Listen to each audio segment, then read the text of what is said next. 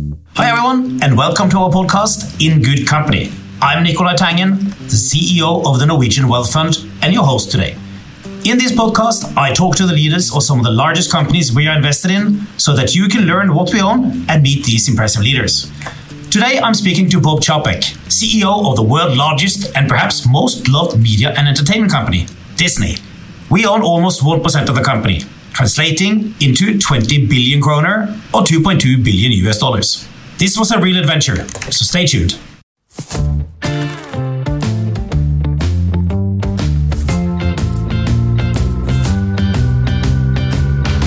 So Bob, big thanks for coming on today. Disney is an incredible storytelling company, and you make magic kingdoms and utopian environments.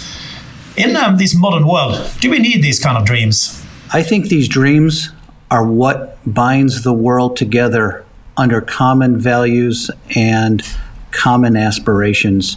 The Walt Disney Company for decades has been something that brings people together. And in our increasingly divided world, it acts as a source of hope and optimism, I think, for the entire world.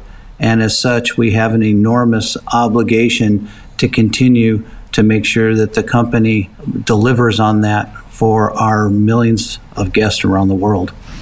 Why is storytelling so powerful? Storytelling is powerful because I think it represents, as I think you used the word, more of a utopian viewpoint of the world. And I think through our storytelling, we get to share our brand of optimism. And optimism is a great thing, sort of for everybody across the world. And I think that storytelling enables people to dream and aspire and to have a version of the world that may be ideal, but it gives us all something to shoot for. What's the key to a good story? The key to a good story is really having a hero and a force that delivers a challenge for that hero to overcome. I think if you look at all of our Disney stories, no matter what brand they come out under, whether it's Disney, it's Pixar, or it's going to be Lucas or Marvel or whatever, you'll see that it's really the hero's journey. And in many cases, and increasingly, that hero has got some challenges himself. I remember having conversations with Stan Lee about what made Marvel stories so powerful, and it was always the underdog story. And I think it really binds people together because everybody, in essence, is an underdog trying to be a hero. That's very right. What's the best story you've heard? Boy, I tell you, we've got so many great films throughout the years. I'm partial to, originally Little Mermaid, which is one of my favorite movies. The original Pirates movie is fantastic. And Toy Story 3, one of my favorites, so emotional. And I think there's a sense of emotion that we try to tap into, and it's present in all those movies. And then we've got another movie coming up in the future to celebrate our 100th anniversary here at Walt Disney, because next year we turn 100 years old, and it's called Wish. And while that film is still in development, I must say that it promises to be one of my favorites. Well, we look forward to it. Now, you are on the board of something called Make a Wish, which is sick kids who make a wish of somebody they want to meet and so on. And I believe that 50% of the wishes involves a Disney character. That's an astonishing number, no? It is astonishing. And I must say, being with Disney now almost 30 years, I have certainly an appreciation for what our jobs mean to people and, the stories that we tell and the products that we make. But I think the real inflection point for me truly understanding the power of this brand was when I joined the Make-A-Wish board. And now here are, children and their families that can wish for anything they want in the world. And about half of them, a little over half, choose a Disney wish. And I think that says something. Yes, we're a commercial organization. Yes, we make products. Yes, we make movies. Yes, we operate theme parks. But in the end, we sell magic and dreams. And I think those magic and dreams mean far more to people than most would ever realize. Changing tack a bit here and moving all the way back to the very start of your life, it seems like sport has been an important part of your upbringing. So how has sport impacted you as a person? Well, I think it's taught me a lot about challenges and establishing personal goals and a certain sense of resiliency. You know, the nature of competition, whatever kind of competition there is, I believe is good because it forces people to be the best version of themselves that they can be. And while I was never a superstar athlete, I always set goals for myself. And I think the field of sport gave me the ability to be the best version I could be on whatever field of play I was in at that time. And I think business is very similar. You set personal goals, you have objectives, and I think pushing yourself is a good thing. And, you know, it always feels a lot better to win than to lose. And so that's a personal motivator for me, both in my personal life and my business life. So when during your career has this willpower been the most important, you think? Yeah, willpower to me is, you know, I think the strongest power in the world.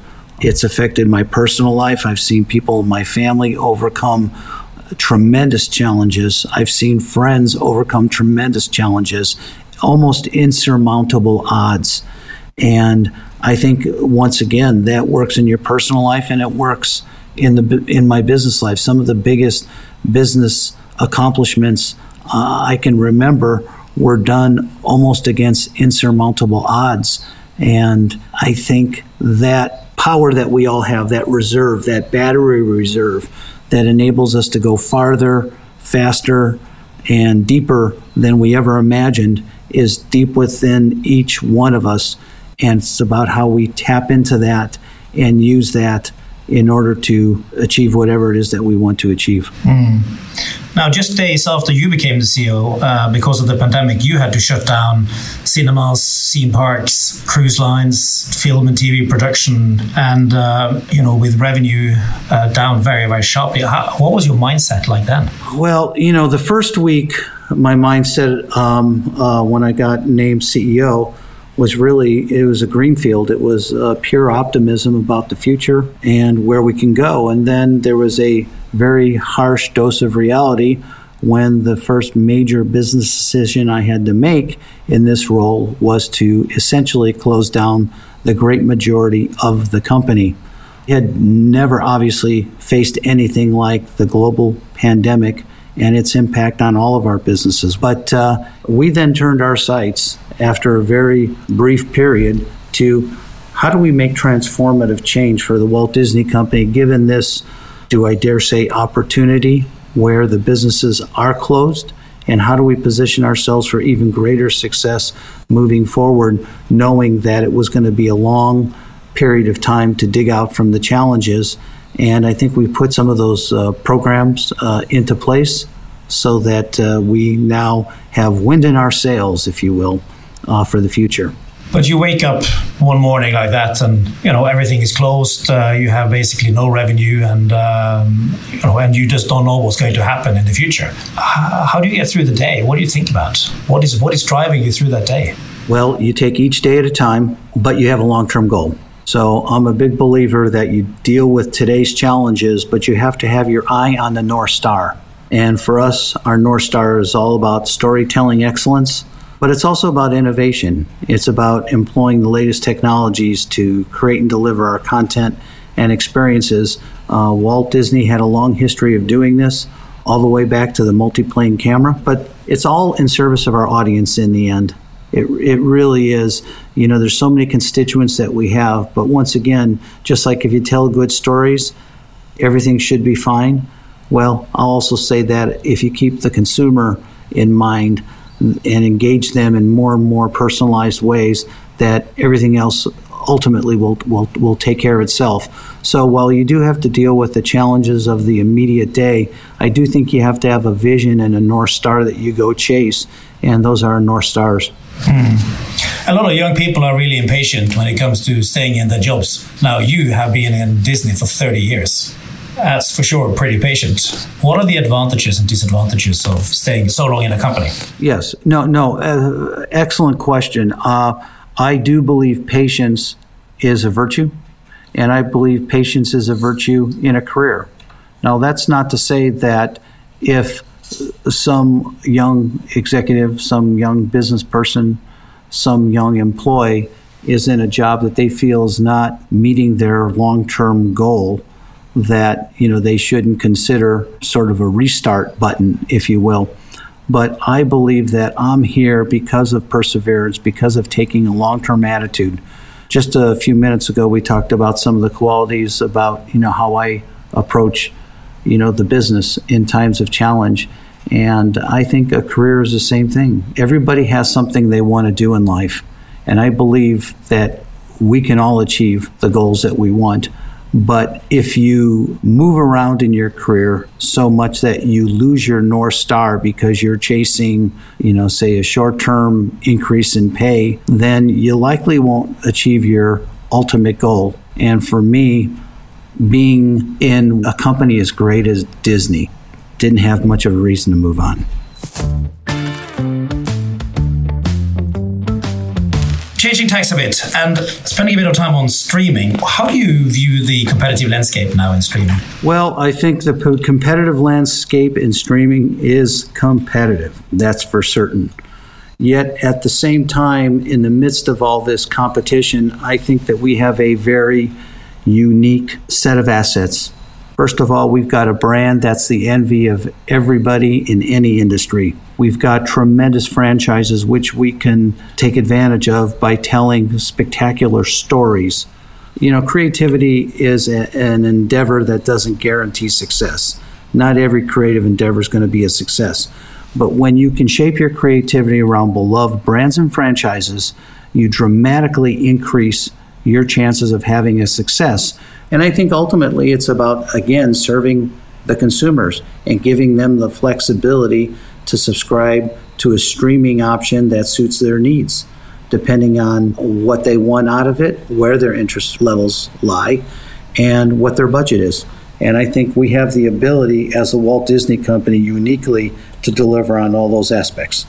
When you look at the content that you have coming up, how far out can you see? Well, we plan our content at least 5 years out. And in some cases for longer development content, like animated movies or big franchises, we look even further out than that. So, we have a pretty good view, again, knowing that not every single piece of creative endeavor you go into will necessarily be a big success. But I think, we have a pretty good view to what the next 5+ years look like. Moving on a bit to the Disney culture, how would you define the Disney culture? Well, I think it's one of optimism. It's one of collaboration. It's one of focus on Disney as our own source of energy.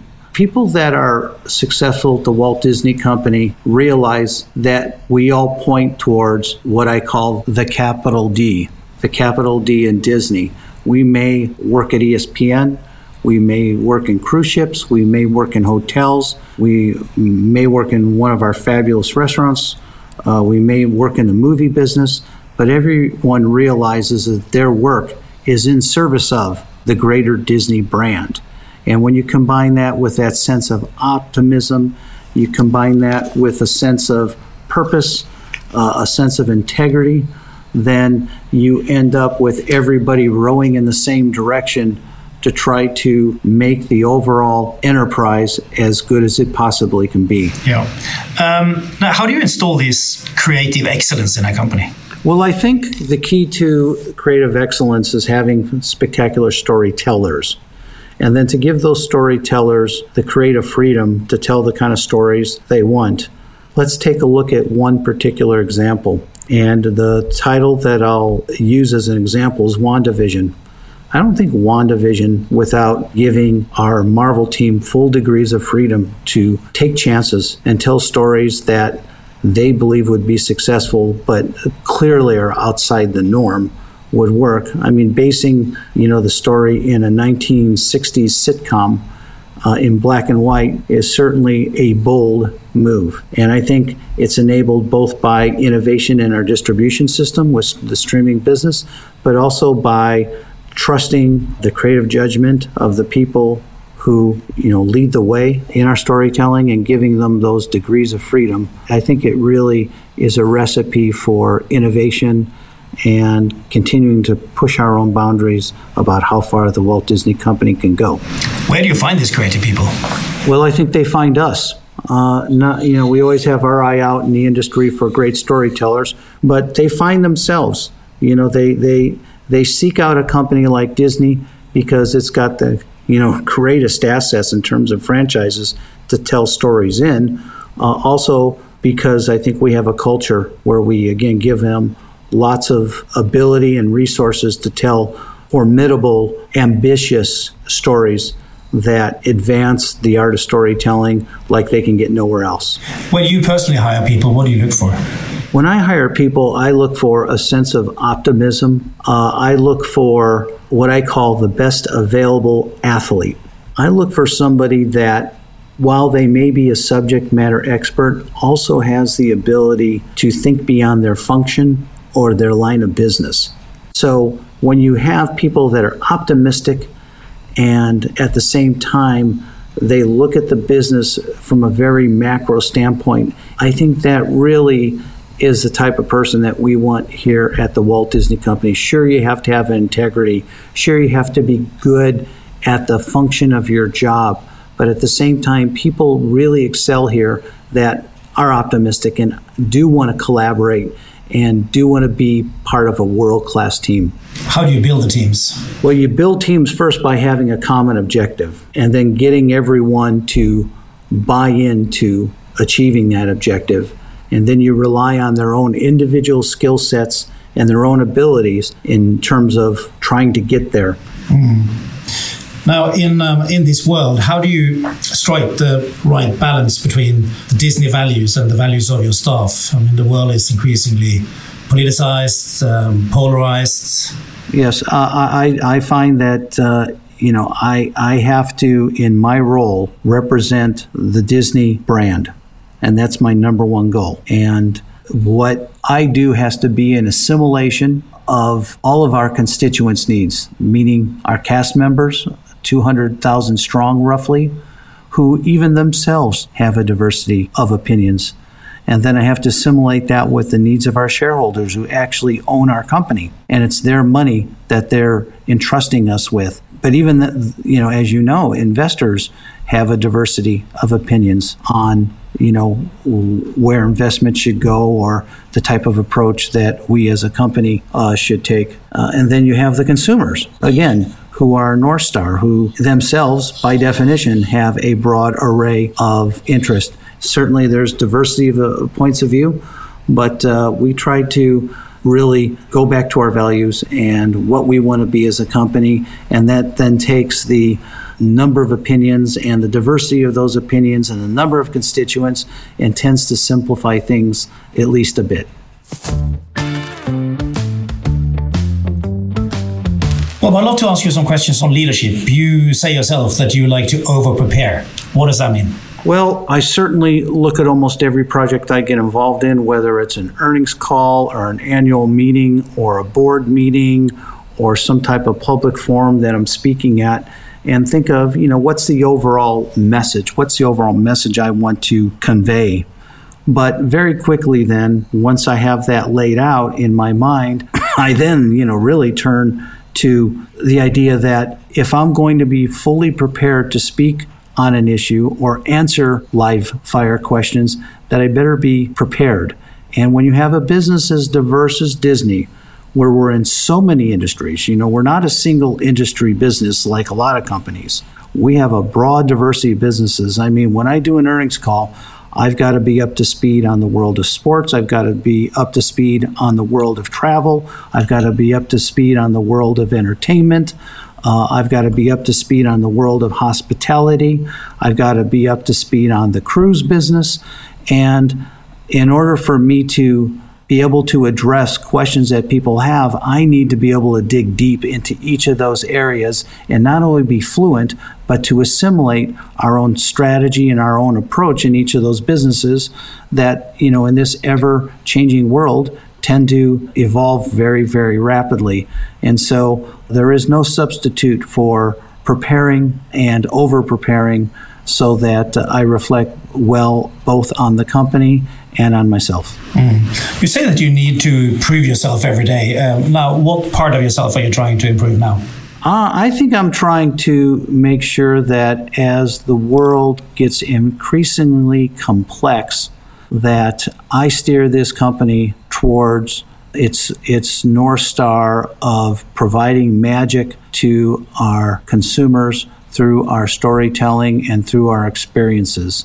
It sounds very simple, very basic, but as we have discussed, given the diversity of the world and the challenges that some of the social pressures are put on the company, I want to make sure that we are looking long-term beyond sort of the issue of the day and really persevering towards this goal of creating magic in the lives of everyone, regardless of what country they're in or what business they tend to want to consume from the Walt Disney Company. And think of ourselves as magic makers because that's what our storytellers are. You said in a podcast I listened to that you don't like participation trophies. Now, how do you balance that with caring for each other? Well, I think it depends on what you define as success. And a core principle of the Walt Disney Company is about caring for each other. So if that's one of your goals, and it's certainly prevalent in our reward system for our executives here at the Walt Disney Company, that inherently becomes part of your portfolio of what you're trying to achieve. At the same time, I think when people have a lot of pride in the work that they do, nobody wants to focus only in on, I participated. I think we want people that forge a new path. We want people that accomplish their goals. And I think this is a value that's prevalent throughout the Walt Disney Company.